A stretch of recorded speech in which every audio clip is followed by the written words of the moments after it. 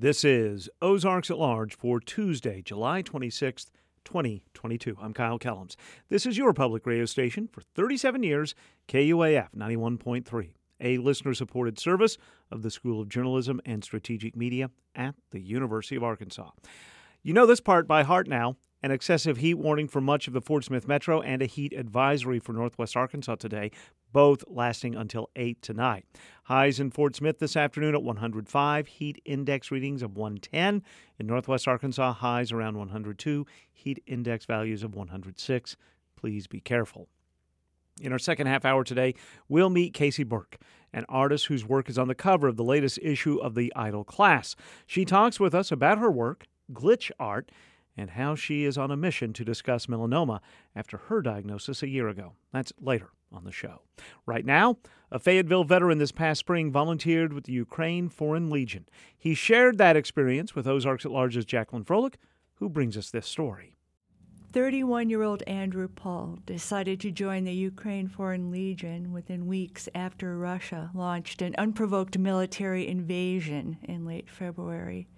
Paul has plenty of military experience, enlisting in the Army National Guard after graduating high school. He served 4 years, first in Germany, then Afghanistan, as a member of the Army Infantry Ground Combat Force 11 Bravo. Well, we arrived at Bagram Air Force Base, and from there we shipped out to FOB Kunduz, Forward Operations Base Kunduz, and that's where we spent the remainder of the tour. I was a infantry squad leader. We were light infantry, but also mechanized, meaning heavy armored vehicles and troop transports. And our primary mission was to train Afghan troops in ANA and ANP, Afghan National Army and Afghan National Police, and to be QRF for other units that are out on the deployment, Quick Reaction Force. While in Afghanistan, he fought with international forces to stave off the Taliban, an extremist religious group. He completed his military mission in 2012, returned to Fayetteville for a time, worked in Iceland as a photographer, traveled through South America, then Switzerland, where he began to develop a luxury clothing brand. That's when a Russian incursion into Ukraine caught his attention. I had been to Ukraine twice before the war, and I fell in love with the Ukrainian people and the way of life out there. And when I was in Switzerland on the 24th of February, I saw the invasion, which I had knew something was going on with the buildup of troops. A few days passed, me and my friend are talking about it, and we knew that Zelensky needed help and the Ukrainian people needed help. And with my military training and combat experience, I knew that going over there would be something that I had to do. Paul joined the Ukraine Foreign Legion, formed by President Volodymyr Zelensky for international citizens seeking to serve in the resistance against the Russian invasion. In Poland, there were a lot of Foreign Legion and Ukrainian military recruiters. They're like, we need all the assistance we can get. But Polish people were not allowed to go and fight as volunteers or otherwise. I tried that route. It was very complicated, a lot of logistics, and it was just too difficult. So I said, I'm just going to go directly into the war zone, and I'm going to find a place to go from there. So when I arrived and I got into Kiev finally, and I just started asking where foreign fighters can go, and I finally got pointed to this group of foreign volunteers at this hotel downtown, which I won't disclose that location now, but went there and gave him my passport, showed him my DD Form 214, said, you have experience, and I signed the contract that day. He furnished a copy of the contract for this report. The U.S. State Department warns that any Americans volunteering to aid Ukraine military forces do so at their own peril. Paul says he was not a combatant, nor compensated for time served. No, not at all. It could have been an option if you joined a certain unit, but I was not a part of that, so there was no compensation for me being over there. The Ukraine military, however, does provide room and board to international contract volunteers who are responsible for bringing their own military gear. I saw quite a few Americans there. There was a lot of French soldiers and French Foreign Legionnaires. There were even Swedes. There were guys from Great Britain, a lot of British guys there, former SAS, and guys like that. Some other guys from Eastern Europe, Bulgaria, Romania, but not too many. It's mainly just kind of the Western countries, France, Britain, America, Scotland, those countries. At the beginning of the war, military weapons to fight the Russians were limited, Paul says. At the beginning, they either had the weapons, but they didn't have the ammunition, or they had the ammunition without the proper weapons. But now, in this time, NATO has shipped billions of dollars worth of better and higher elevated equipment. Russian forces continue to target military installations and munitions sites across Ukraine and routinely launch long-range missile strikes on public schools, hospitals, churches, and apartment complexes in key cities, killing and injuring untold thousands of civilians. Ground forces publicly execute Ukraine civilians and detainees, all part of a massive Russian terror campaign. We were training regular Ukrainian troops to do ambush tactics against Russian armor. So you have the linear ambush and things like that, because they didn't have the training we had with, because we were in Afghanistan, and they were just a lot of them were young, very inexperienced in war. So really, we were just training them on how to defeat the Russians with how Russians come in and how they operate, which is basically they target. They use long-range missiles and artillery, blow everything up they can. They come in with their tanks and armored troops. And we were basically training them how to be mobile and how to not just defend, but also to be on the offensive with the Russian troops so they can push the Russians back and get out of their territory. According to the UN High Commissioner for Human Rights, more than 100 million Ukrainians have internally been displaced over the past 5 months, with 27 million more fleeing their homeland as refugees. Paul says he and other volunteer veterans do their best to provide aid. We were highly motivated, and we knew we were there to do a certain job, and really to use our experience for the benefit of the Ukrainian military and people. The current conflict in Ukraine traces back to 2014, when Russian Federation military forces began to seize key Ukraine territories. Then last November, nearly 100,000 Russian troops began to amass along the eastern border of Ukraine and Russia, what many considered to be only a military exercise, until the bombings began in February. Putin's ultimate agenda is to conquer all of Ukraine, purge the democratic government, and gain control of the land, sea, resources, and people. Andrew Paul says that many foreign troops have left Ukraine after the military prevailed in pushing Russian forces from central and western parts of the country after receiving plentiful supplies and weapons from ally nations. So now the Ukrainians are getting much more well-equipped, and they are trying to defend their territory in the east as much as possible and even be on the offensive and take what they can back.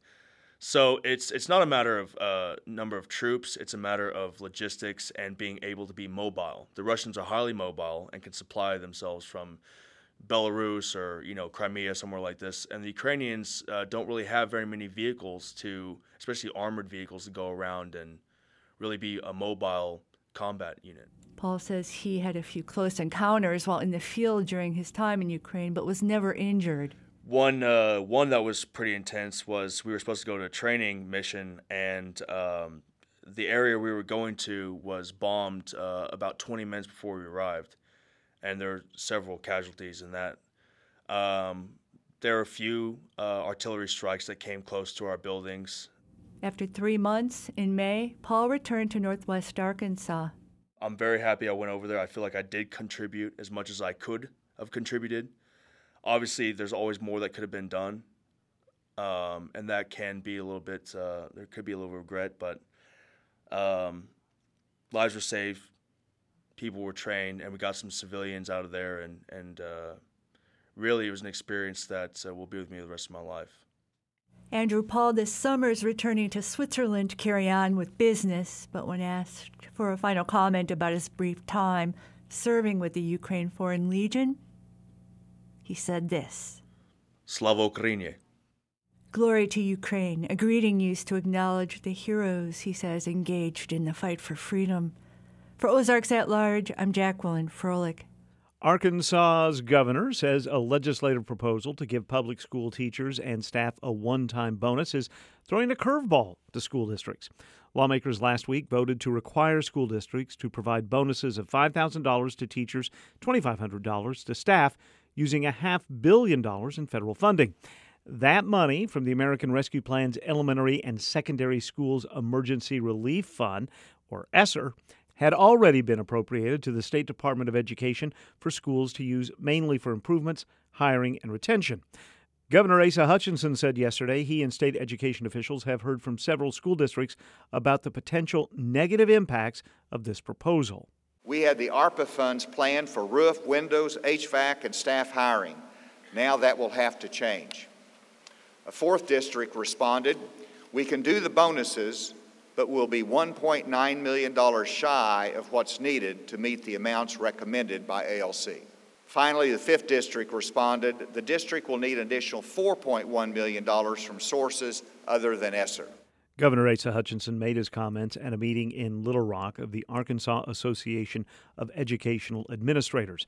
The group's executive director, Mike Hernandez, says he'd like to see some plan to provide higher teacher salaries to recruit and retain qualified educators.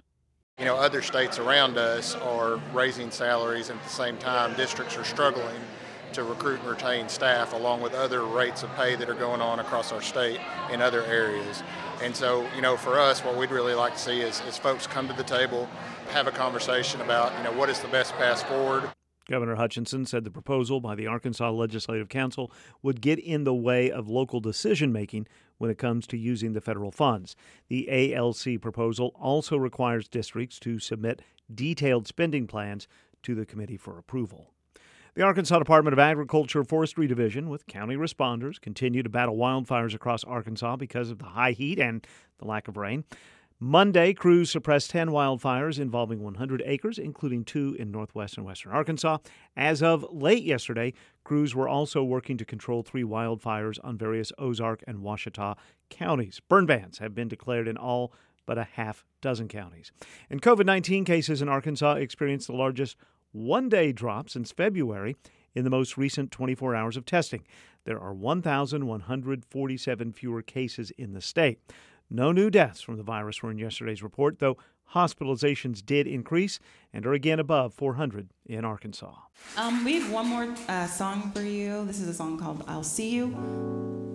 The June performance of The Lunch Hour with Honey Collective is available now on KUAF's YouTube page.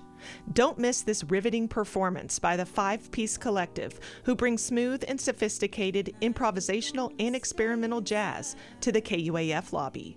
You can also watch their conversation with KUAF's Jasper Logan and Ethan Butler about making music, being from Arkansas, and moving to New York. That's all available now at KUAF.com or on KUAF's YouTube page. Just me and you for a while. I said the sun is shining, but you can't go nowhere. And you start to see that life ain't fair.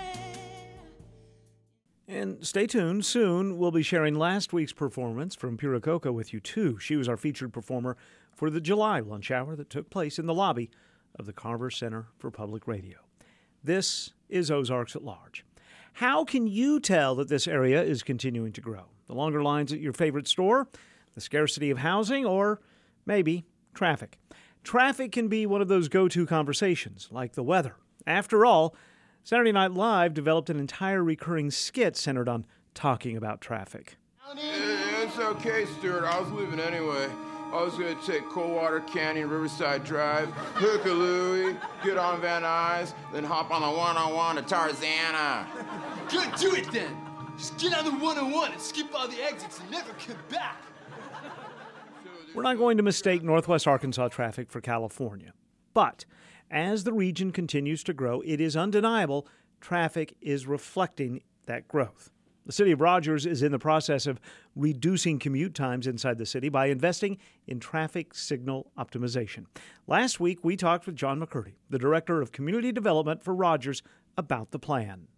And I would never want anybody to think that this is going to make congestion go away on 8th Street or Walnut Street or New Hope or Hudson, any of the roads that we're doing this on. It's just making them function a little bit more efficiently. The project is designed to synchronize traffic lights on the busiest downtown streets in Rogers. Think Walnut, 8th, Dixieland, Hudson. The optimization plan is completed on some of those streets and in progress on others. The lights are timed to work with the speed limit and reduce the number of times a motorist will have to stop. The system is connected to the GPS constellation, which has perfect time. McCurdy says the Rogers program uses the atomic clock. And the reason that that's significant is it used to be that you had to physically connect the signals in order to sequence them. And that either meant, a copper wire, an optic fiber, or something like that. And that was subject to being broken, or it's expensive, you have to bury it or run it down the poles. But now you don't have to do that anymore. You just put a cell receiver on the signal or on the intersection, and then you're timing it down to the second all the way down the road. Of course, traffic doesn't always behave like we want, and that driver in front of you doesn't always drive intelligently. But John McCurdy says when most things are flowing correctly, this system can make a difference. He says it's already noticeable. I have noticed a difference, and it's a clear difference on the streets that we've completed. To me, it's a pretty obvious difference. It's not perfect, but in theory, so you have this road with a bunch of signals on it, and the engineer chooses the 0 point where everything's going to come together, and then begins to time out from that location based on the speed limit. And so in theory, if I'm entering Rogers and I hit my first red light on 8th Street and I stop for that red light, once it turns green, I should be able to drive the speed limit all the way down 8th Street and it should be green light all the way. Is that actually going to happen? I don't know. If somebody slows down, if somebody's going too slow, if somebody turns left in front of you, if somebody merges, if there's a pedestrian, all kinds of things happen. That accordion effect, one incident or driving decision influencing another and so on, can have a real effect on the traffic light synchronization. But McCurdy says that system is designed to reset for motorists.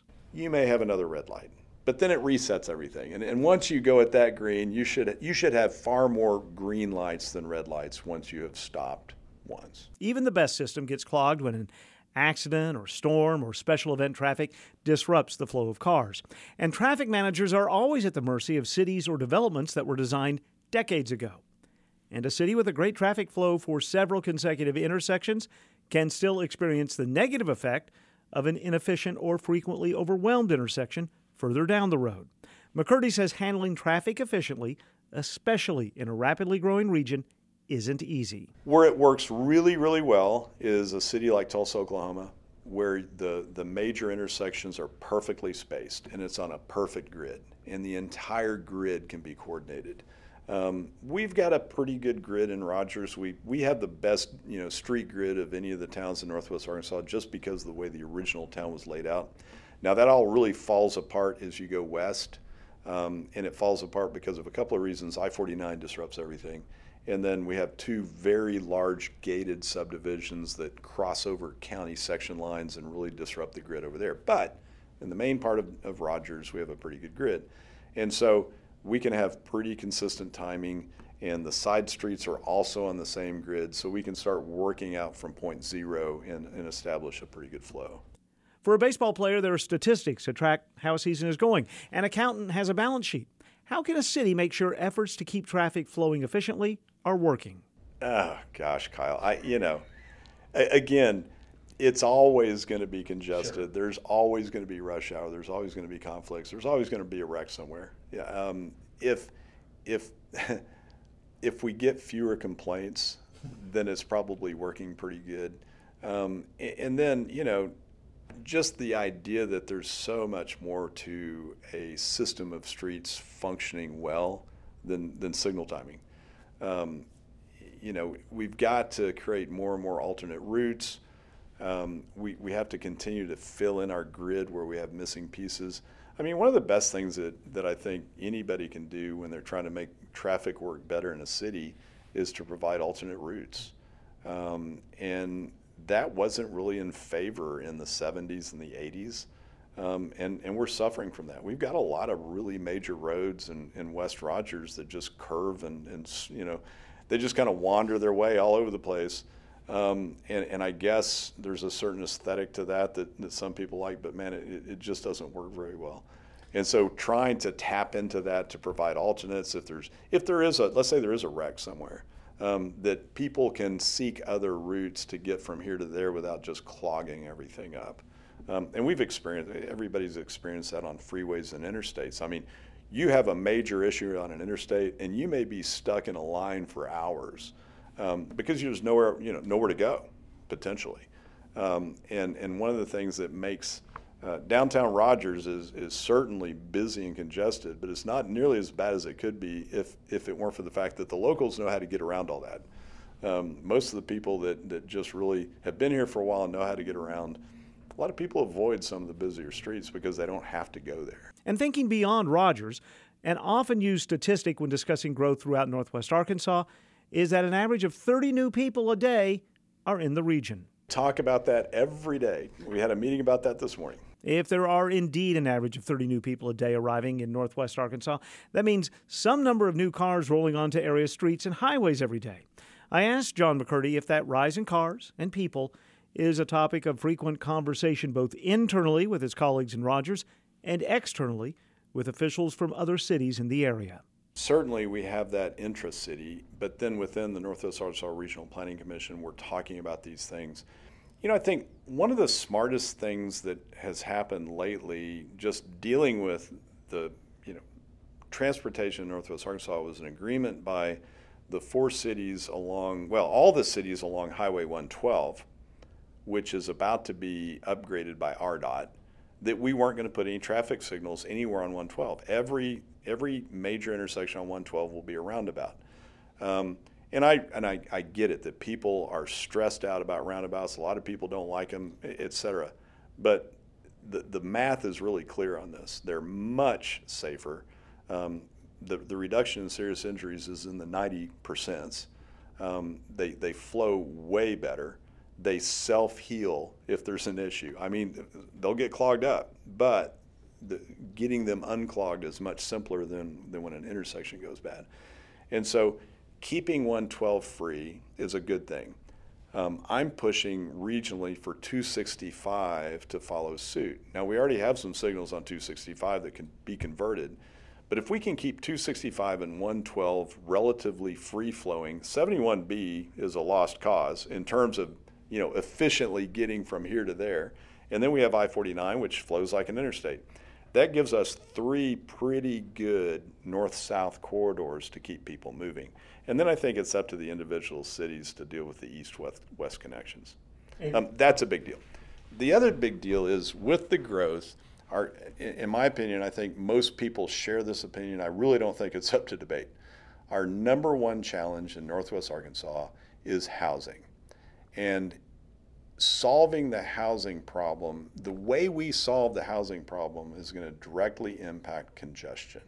If we solve housing by densifying housing where people live, where people work, and where they go to school, and where they play, so that they don't have to travel so many vehicle miles just to live, then that helps immensely with congestion.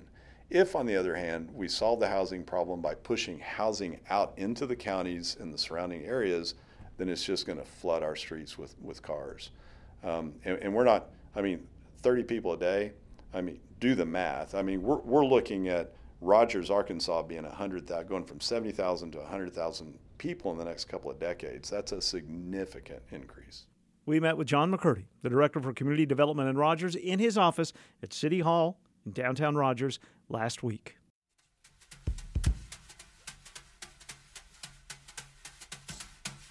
Damn this traffic jam, how I hate to be late. It hurts my motor to go so slow. Damn this traffic jam, time I get home my supper'll be cold. Damn this traffic jam. Well, I left my job about 5 o'clock. It took 15 minutes to go 3 blocks, just in time to stand in line with the freeway looking like a parking lot. Damn this traffic jam, how I hate to be late. It hurts my motor. The deadline to have a yard sale on the map, literally, as part of the Eureka Springs Yards and Yards of Yard Sales weekend, is tomorrow. Sale takes place August 4th and 5th all over Eureka. More about all of the yard sales at eurekasprings.chamber.com. A discussion of what divides us and what we have in common from Pulitzer Prize-winning writer Isabel Wilkerson is scheduled for tomorrow night at the Clinton Presidential Center Great Hall in Little Rock. The program will include opening remarks from President Clinton. The bad news, in-person attendance already at capacity. Good news, the evening will be streamed for free. You do need to register to watch at clintonpresidentialcenter.org. Isabel Wilkerson is the author of The Warmth of Other Suns and Caste, The Origins of Our Discontents. A native of Washington, D.C., and a daughter of the Great Migration, the mass movement that she would later write about, she won the Pulitzer Prize for feature writing in 1994 as Chicago bureau chief of the New York Times, making her the first African-American woman to win a Pulitzer Prize in journalism. Tomorrow night's talk will start at 6 and is presented by the Clinton School of Public Service at the University of Arkansas, Clinton Foundation, and Clinton Presidential Library. It's part of the Concurrus Lecture Series. The conversation regarding teacher raises continues. Many educators across the state are asking legislators to include teacher raises as part of next month's special session. Lawmaker consensus appears to favor tax cuts in conjunction with a record surplus, but not teacher raises. This week, Roby Brock, with our partner Talk Business and Politics, and John Brummett, political columnist with the Arkansas Democrat-Gazette, talk about what Roby calls the epic debate about teacher pay. Well, sometimes you just have to simplify amid all the maneuvering. And here it is. Advocacy groups, rural educators, state associations, political advocacy groups, the Democratic Party minority in the legislature are consolidated and affirmed in that some of this $1.6 billion surplus should start teacher raises, significant teacher raises, because we're losing teachers and the surrounding states are getting ahead of us. And our teachers are not sufficiently rewarded generally, and specifically not in Arkansas, and specifically after what they have endured in recent years. And the Republican-led state legislature doesn't want to do it. They could do it just as easily as they are cutting income tax rates with this surplus, but they don't want to do it. That's the simple version.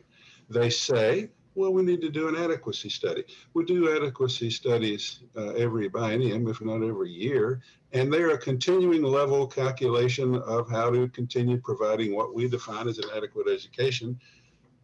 They never amount to much, and they're not. This is a separate issue that has to do with a significant upgrade in teacher pay, and they're saying we can't do that because we've got to study later that'll be adequate probably to give teachers less than that. I guess that's what they're saying. The two things don't go together. But the legislature thought last week, the Legislative Council, led by, in this case, largely Dismaying and Hickey, they thought they did a slick maneuver. They researched this federal COVID relief money for the schools, and they said, look here, you could have used, it says here in this paragraph, you could have used this for a teacher retention during the COVID. You could have. You got all this money that we passed through from the federal government. So here's what we're going to do. We're going to encourage you. We're going to take that money back in a way from the way it's authorized, and we're going to encourage you to give raises to your teachers. And we're going to put the onus on you, and we're going to basically say, if you do it, you're doing it only under duress because we're making you, or if the teachers get nothing, it's going to be your fault. I thought that was really slick, but I was impressed with the number of people around the state who just saw through it. This was a token ploy, a political power play. It was, you mess with us, you try to tell us how to spend this, on you. You get uppity out there in the hinterlands. This is what we'll do to you. That's the way I read it. And they think they're so clever, but all you got to do is connect some very large dots and realize this is just sort of a token few thousand that you might get to try to get you to pipe down and learn your lesson, not to be so uppity. That's how I see it. And that's where we are. So there'll be a few $1,000s in bonuses going to some teachers. Raises are better than bonuses, Roby. Did you know that? I mean, raises. I've experienced that over the years, that is definitely better. So yeah, raises. Well, they're going to get to it. Okay, they're going to get to it. Their priority is cutting income tax rates, not teacher salaries. Now, that's not an indictment. You'll find a lot of people in the state, taxpayers who aren't teachers, who say, yeah, you got an extra $1.6 billion, give me some of it back. Okay, but let's not call it what it isn't. Let's not call this little token bonus scheme a significant move toward the real problem. And we do have a problem. When you're paying less for teachers than Mississippi and Oklahoma and Missouri and Louisiana and Texas on average and in minimum pay, you're the behindest of the behind. And our teachers in Arkansas deserve better than that. And they're not getting it from the surplus, even though they and advocacy groups have nobly worked to make the case for it. John Brummett is a political columnist for the Arkansas Democrat-Gazette, and you can read his work at arkansasonline.com. There is much more from the conversation with Roby Brock at talkbusiness.net. The 2022 Roots Festival is August 25th through the 27th, featuring more than 25 musical artists in the main music hall at Fayetteville Public Library, with the Wood Brothers, Molly Tuttle, and Golden Highway, and Joe Purdy on Thursday, plus late-night stage performances at George's Majestic Lounge, Maxine's, and Roots HQ. For a full lineup of this year's performers and for tickets, FayettevilleRoots.org. This is Ozarks at Large. The cover of the latest issue of the Idol class is a vibrant mix of colors that seems to contain more the longer it's examined. It's art from Casey Burke, who professionally uses the name Print Girl, since she used to work at a print shop and a certain customer would ask for her by that nickname. The issue was also designed by Casey. Last week, we invited her and the editor and publisher of the Idol class, Cody Ford, to come to the Anthony and Susan Hoy News Studio. I asked Casey how long she'd been creating art.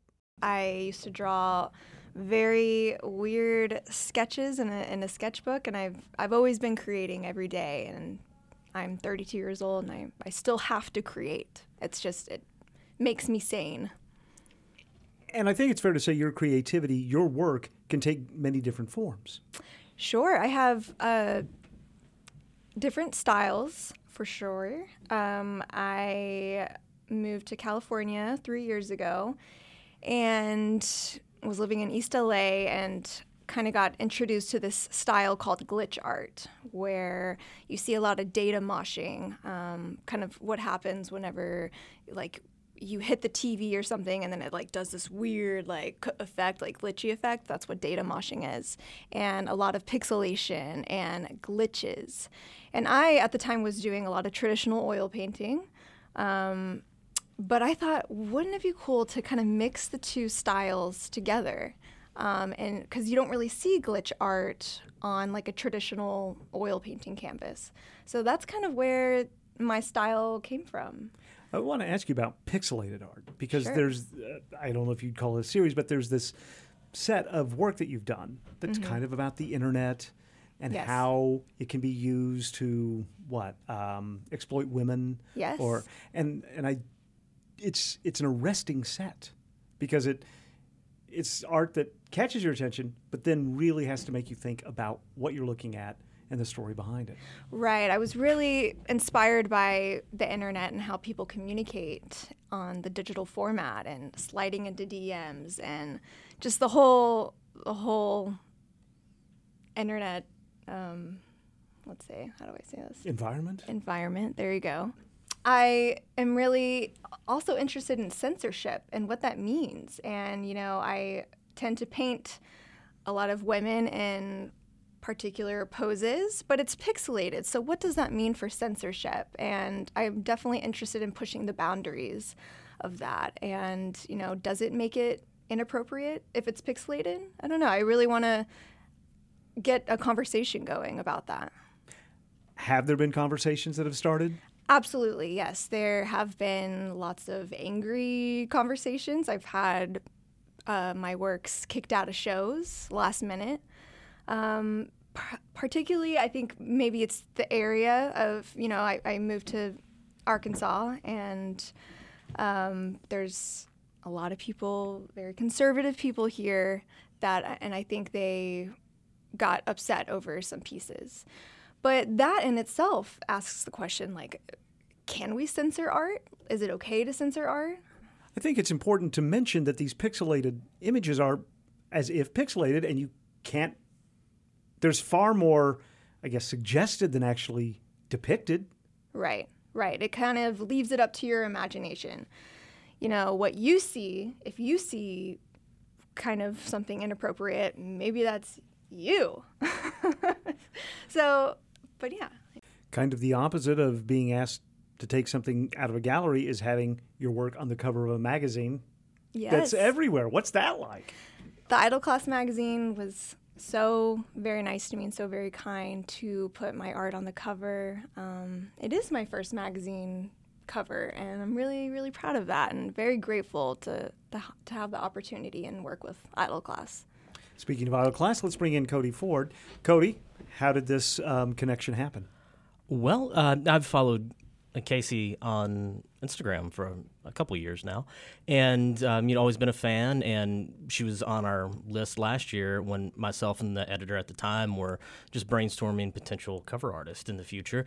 And then we just connected earlier this year, and then she won a Black Apple Award for favorite artist, which I was like, well, we got to ride this high. Let's get her the cover on the next one. Black Apple's, of course, sponsored. Yes, by the Black Idle Apple Class. Awards that the Idle Class host.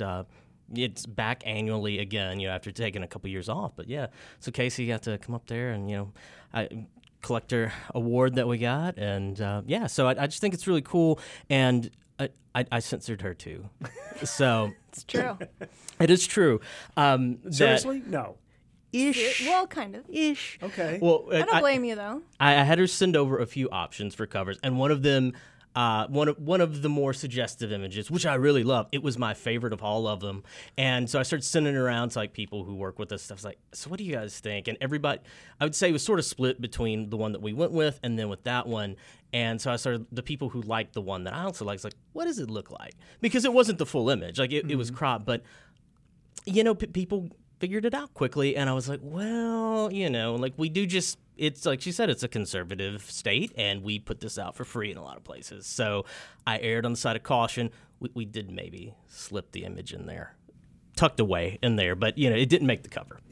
You mentioned in the magazine, The Idle Class, and it's the knowledge issue, by the way. Yes, yeah, the knowledge. You talk about being an artist with cancer. Let me first ask what that is like to talk about or to write about or to share. So last year, exactly a year ago, I was diagnosed with stage 4 melanoma. And although it's been a year, so much has happened. It's the hardest I've ever fought. But I've kind of made it a mission to spread awareness of melanoma and what it means to have stage 4 melanoma and what it means to go through radiation and immunotherapy and chemotherapy, which I've done all 3. And I'm still very much fighting to beat this. But I've really made it a mission to talk about it and be vulnerable with, on Instagram, TikTok, and also connect with other melanoma survivors. So yeah, that's been a really important part of having melanoma. Let's talk, if you don't mind, a little bit more. How was it discovered? I had a small growth on my lower left back and initially went into a dermatologist to hopefully get it removed. At the time, 3 doctors looked at it. They didn't see the need to remove it. So me not having great insurance at the time and not unlimited funds. I didn't have it removed. 8 months later, it grew to be about 9 millimeters. Went back into the derm, and they finally biopsied it, and stage 3 melanoma. By that time, it was an 8-month delayed diagnosis, so it had spread to my lymph nodes. Has this influenced your art at all? I mean, absolutely, yeah. I mean, even before my cancer diagnosis, I always have said art saves my life. It saves my life with depression, anxiety, and gets me through very, very difficult moments. So, yeah, getting diagnosed was definitely inspiring. And one of the paintings I did, it was right after surgery. I did like a bird's eye view of just everything going on with the IVs, and so that really helped me get through that moment. And you know, I'm not as productive as I used to be because, you know, I'm constantly going to doctor's appointments. I don't feel great a lot of days, but I still utilize art every day of my life. Casey Burke's art can be seen at printgirl.com. That's spelled G-U-R-L, Print Girl. The latest issue of the Idle Class, the Knowledge issue, can be found all around Northwest Arkansas. Both Casey and Idle Class publisher Cody Ford will be at the Knowledge issue party taking place at Art Collective Gallery on South 1st Street in Rogers, Friday night from 6 until 8:30. Ozarks at Large is underwritten, in part, by the Walton Family Charitable Support Foundation. KUAF is supported by Pack Rat Outdoor Center, a small business family-owned in Fayetteville since 1973. A recent winner of the Outdoor Retailer Inspiration Award, Pack Rat was recognized for organizing stewardship programs and serving as a model for responsible business practices. More information at packradoc.com. This is Ozarks at Large. With me in the Anthony and Susan Hoy News Studios, Catherine Sherrills. Welcome back. Hey. I met my granddaughter's boyfriend the other day, and one of the first questions I asked him was, "Do you barbecue?" You really asked that? I did. Oh, wow. That's because although I'm an excellent cook of side dishes and desserts, I'm not that good with meat, and especially barbecued meat. But I love it. Mm-hmm. He said so. He said yes, so I snatched him up for my next cookout. You're coming over to cook meat at my house.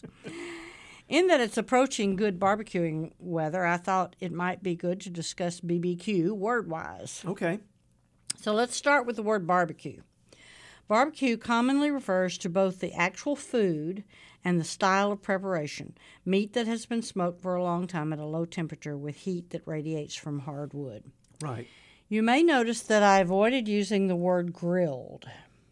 Oh, right, because, this is a square rectangle thing, right? Not all barbecue is grilled, but well, I don't know. It is some, but not all grilled food is barbecued food.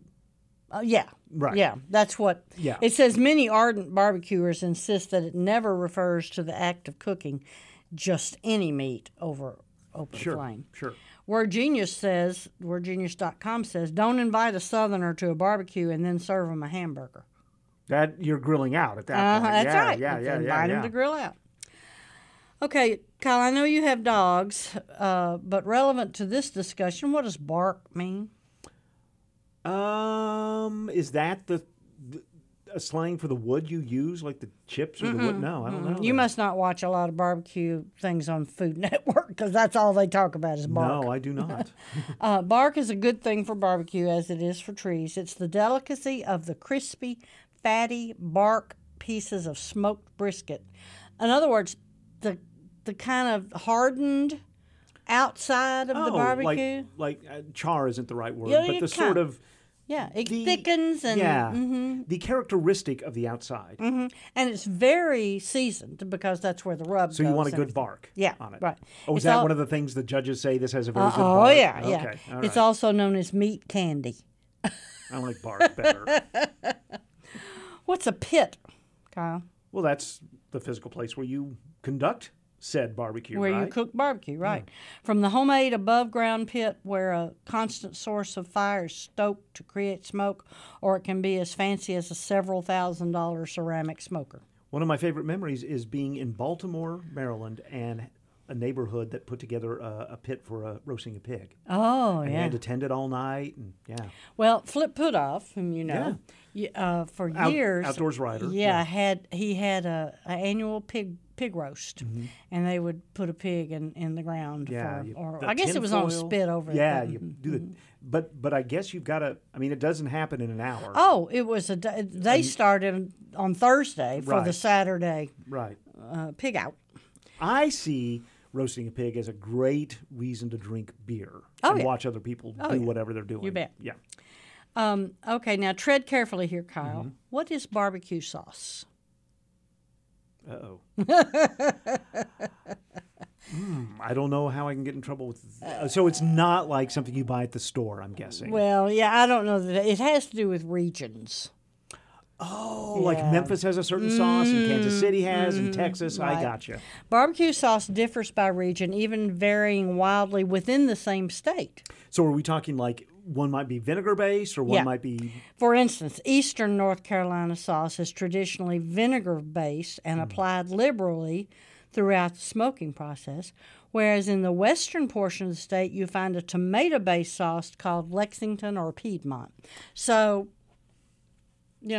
same state, and they do it differently. In Texas, they apply a glaze-like sauce with a mop during cooking. It's appropriately called mop sauce. Yeah. People in Alabama, meanwhile, love to coat chicken with a mayonnaise and vinegar condiment. Now, I think I'd like to taste that. I don't think I've tasted it. Oh, is it good? I had some at, I think the restaurant's called Dreamland. It was really good. And that tomato and molasses-based dark red sauce that most of the rest of the country calls barbecue sauce is technically a Kansas City sauce. Yeah.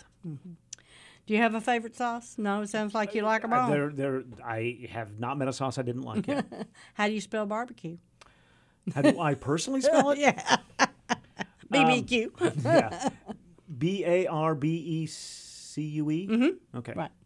The origins of the word... Good. I was hoping we'd get here. Yeah, the origins of the word barbecue can be traced back to mid-17th century to the Taino language spoken by the Arawakan Indians. They had wooden frames known as barbacoa. Okay. And I've started seeing barbacoa on menus lately. Oh, okay. On which they stored food and, more importantly, dried meat over a fire. The word barbacoa was thought to be borrowed by Spanish explorers and eventually made its way to the modern English language, likely with some French influence, which is how the two spellings barbecue C and barbecue Q came about. Okay, Kyle, from burningbrisket.com, which appears to be a site for competitive barbecuers. Okay. I found a glossary of probably 100 barbecue terms. I'm not going to ask you about 100 of them, but I'm going to quiz you with a few. Okay. Do you know what armadillo eggs are? Jalapenos with cream cheese, and they are fantastic. And this says covered in a thick layer of sausage meat, then smoked. Okay. Now that would kick it up, wouldn't it? Yeah. Yeah, I don't think I've ever had one like that. Unfortunately, the passing years have made me jalapeno resistant. Sensitive. Yeah. Mm-hmm. Okay, are you familiar with beer can chicken? Yeah, okay. So it doesn't really involve putting a can of beer in a chicken. It does. Well, how does it not blow up? I don't want to. Well, it's open. You open it. So I don't know why it would blow up. So the idea is the beer is seeping into the chicken? It's steaming into the chicken. It's also known as beer butt chicken. It's a popular way to grill chicken where an open can of beer is placed inside the cavity. The idea is that the beer steams to flavor the meat and keep it moist, but many claim that it's just a waste of good beer. I was about to say, I can have chicken. I love fried chicken is one of my favorite foods. Beer is, I have a wonderful relationship with it. I just have them together. Why risk calamity? Yeah. Well, there's some beers that are bad enough. That's true. That's true. All right. Now, this sounds like a related term, but it really isn't.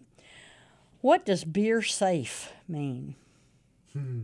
I think, I'm going to guess, this is the sort of barbecuing that I do. Like, I have to pay so little attention that I can concentrate more on drinking my beer. Exactly right. I like that. It's a recipe that's easy enough to cook while drinking beer. I like it. I like it. What do you think the slang term bottle of red refers to? Well, it's not wine, right? No. Is it barbecue sauce? That's what I would have guessed. It's slang for ketchup. I don't know All why. right. Of course, ketchup is redder than barbecue. True. Or, True. Well, barbecue is darker red. Yes. You might know this one from your in-laws. What is burgoo? Burgoo? I don't know. Your in-laws are from Kentucky, aren't they, or not? Well, they live in Kentucky. They're not from Okay. Kentucky. It's a Kentucky classic stew that's cooked in a cast iron pot over an open flame. Okay, sounds good. Okay. Sounds interesting. Yeah. I bet you can figure this one out, Kyle. What's a Dalmatian rub? Something black and white. What's what black and white that you might rub Salt on and meat? pepper. That's it. Bingo. It's a dry seasoning consisting solely of salt and black pepper.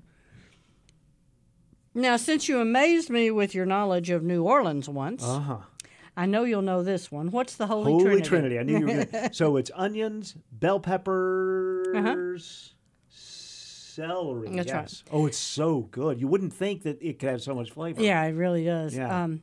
And I clearly don't know enough about barbecuing to know why it's listed in this glossary. I guess there are sauces that you make that you start with the Holy Trinity. But here's another one for you. What's a Texas Trinity? Texas Trinity, I'm going to guess it's, so is it food? Yep. But a very different kind of food from the Holy Trinity. What if it was pork, beef, and fowl? I don't know. Brisket, pork ribs, and sausage. I love it. Wow. Wow. Here's a Memphis tradition I never heard of before. What does Mr. Brown goes to town mean? I don't know. I don't know that either. It's when Memphis cooks put crunchy pieces of pork, Mr. Brown, inside pork sandwiches. I'm for it. Mm-hmm. I'm for it. And Mrs. White? Mayonnaise? No, it's meat. What meat do you think it might be? Then it would be maybe chicken? Could be, yeah, but pork? It's pork. Mm-hmm. Pork. The pale The and white meat, moist the white meat, inside right. pieces of whole smoked pork. Yeah. Kyle, what's a pig on a stick? Think about it.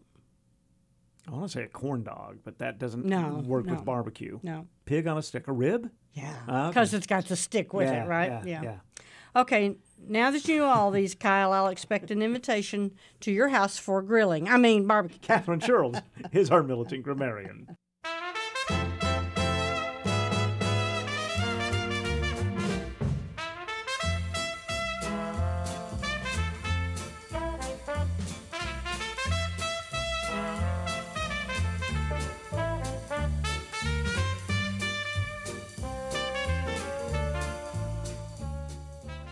The next live at Turnbow concert in downtown Springdale is Thursday night with Jukebox Confession.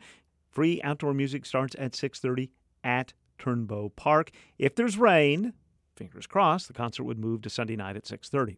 Congratulations to Fort Smith Sportsmen for capturing the 2022 Arkansas AAA American Legion Baseball State Championship last night in Conway. Fort Smith defeated Paragould 8-7 to claim the crown. Tomorrow on Ozarks, a dry summer has had an effect on drinking water, but so does sustained growth. Ozarks at Large's Anna Pope continues her reporting on how growth affects Northwest Arkansas. That's tomorrow at noon and 7 p.m. on KUAF 91.3. You can also listen to our show by asking your smart speaker to please play Ozarks at Large. This is 91.3 KUAF. Fayetteville, Fort Smith, Bentonville, and Prairie Grove. Contributors to our show this Tuesday included Jacqueline Froelich and our militant grammarian, Catherine Charles. Matthew Moore once again produced the show inside Studio 120. Our theme written and performed by Daryl Shawn. Our underwriting director at KUAF is Ryan Versey. I'm Kyle Kellums. Thanks for being with us. Have a great rest of your day.